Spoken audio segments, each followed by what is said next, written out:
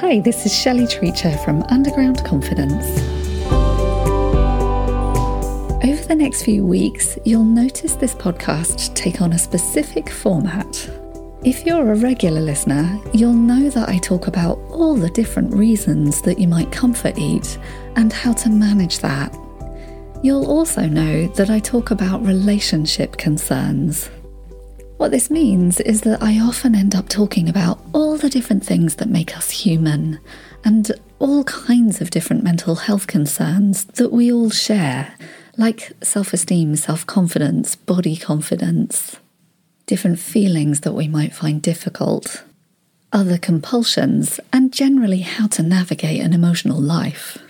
So what I'm going to do is specifically dedicate once a month to comfort eating, once a month to relationship concerns, whether in relationship or single, and the rest of the month to being human, to navigating the emotional experience that might lead to comfort eating, loneliness, or any of the emotional experiences that we all go through. The difficult ones like anxiety, depression, trauma, dissociation. I believe this is relevant to both categories of people, whether you're struggling with comfort eating or any other kind of addiction, or whether you're lonely in your relationship or without a partner.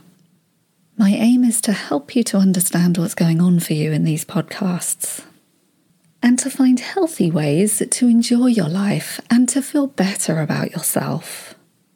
You'll find the podcast specifically about comfort eating at the beginning of the month. Don't worry, it'll be reflected in the title. And then at the end of the month, I'll be talking about relationship concerns.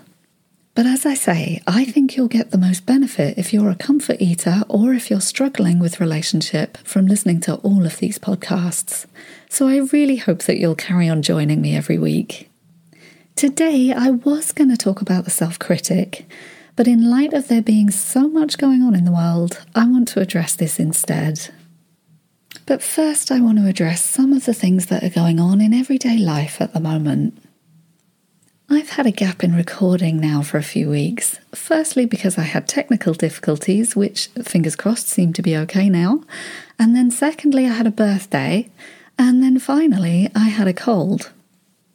All of these things can be triggering in some way.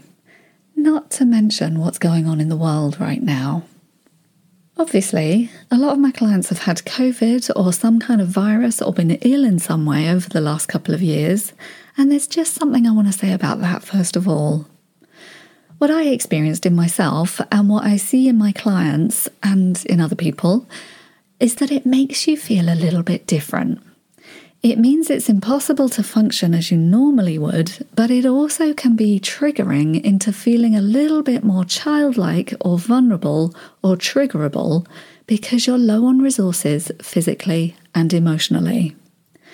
So if you're ill, you can expect anything unusual to come up. I know for me, I often have bad dreams when I'm ill, and I often feel a bit more childlike and like I want a hug or for someone to look after me, but I don't want anyone to demand anything from me. It's all a little bit more exaggerated than it normally might be in normal daily life. I'm just a little bit more sensitive, and so are my clients. So a lot of my job has been pointing out to them that they're ill, and that this is another exceptional circumstance which needs looking after. There's not a lot else you can do when you're ill. So I'm urging you to be kinder to yourself when you're ill. To take extra care, and to recognise that what you're feeling emotionally or physically is because you're not very well. It isn't anything else. It doesn't mean there's anything wrong with you.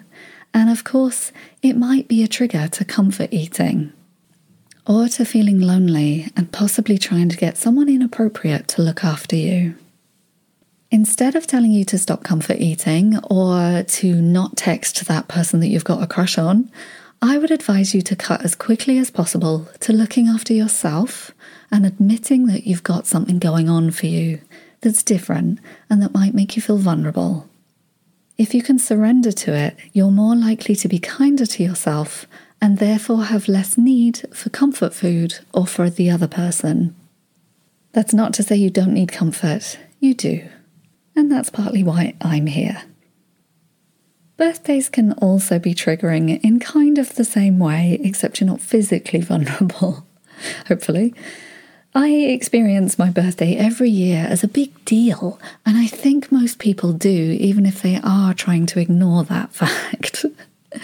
I know that for me, birthdays kind of come with an expectation or a hope of feeling that I will be happy on that day and feel loved. Luckily, I did this year, and I'm sure I've orchestrated that in many ways. There are some amazing people in my life which fortunately knew it was my birthday and treated me well. So any triggering I had was quickly allayed with the truth. But again, I would urge you to just be aware that it is kind of loaded.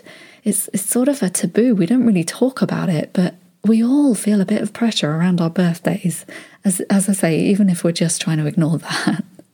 So go gently on yourself and find ways to address what you need in a healthy way, or to be curious about what you need, or even to allow yourself to go with the flow of what's actually happening. I'm aware that what I'm saying here today and everything that I say in these podcasts is relevant to what's going on with us in the world today. In the UK, we had a massive storm a couple of weeks back, and a lot of people reported that this felt like a bit of a re-triggering of the isolation of COVID. So don't feel alone if that was your experience too. And of course, there's what's happening in the Ukraine.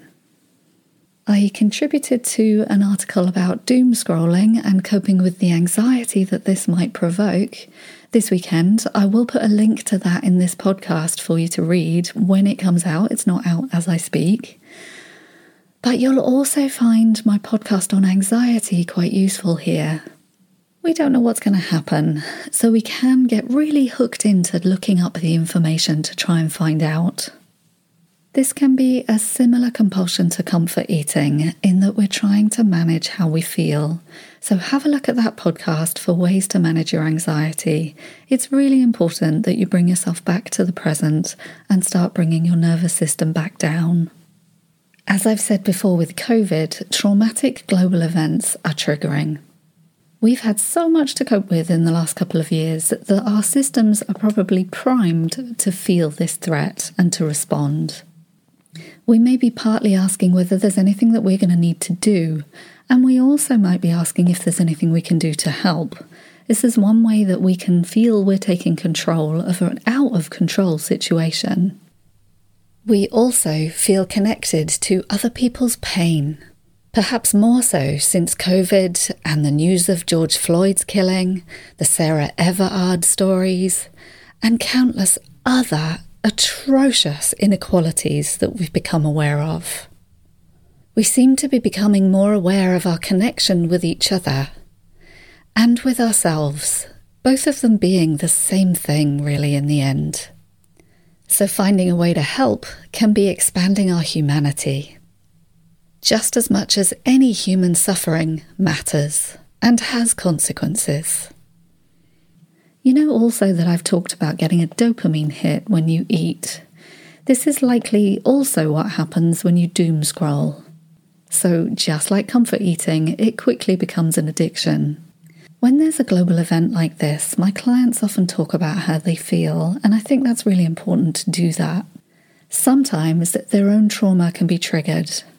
For example, I spoke with a client recently who remembered being bullied at school, and that's what was triggered for her.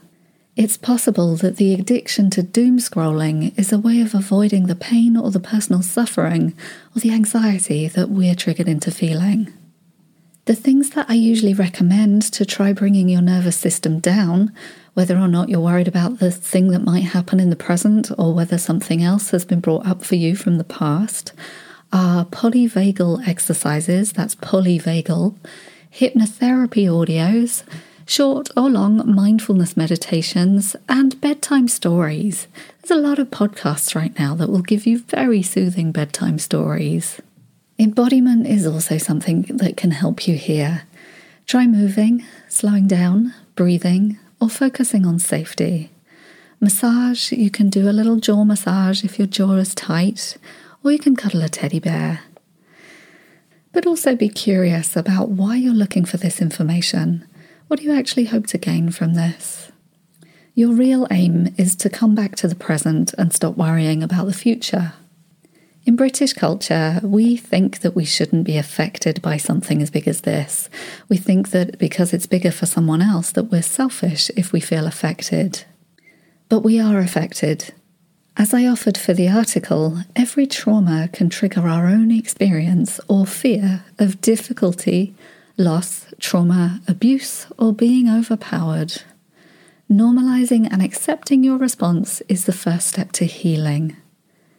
If you wake from a nightmare, bring yourself to your current reality and safety. Focus on something that makes you feel loved, warm, and safe. Calm your own nervous system down with breathing and with kindness. Listen to something that makes you feel good or write about something you appreciate in your life. Prepare for your sleep by doing exactly the same things. Give yourself time to connect with feeling safe with the help of the audios rather than watching that detective series or working.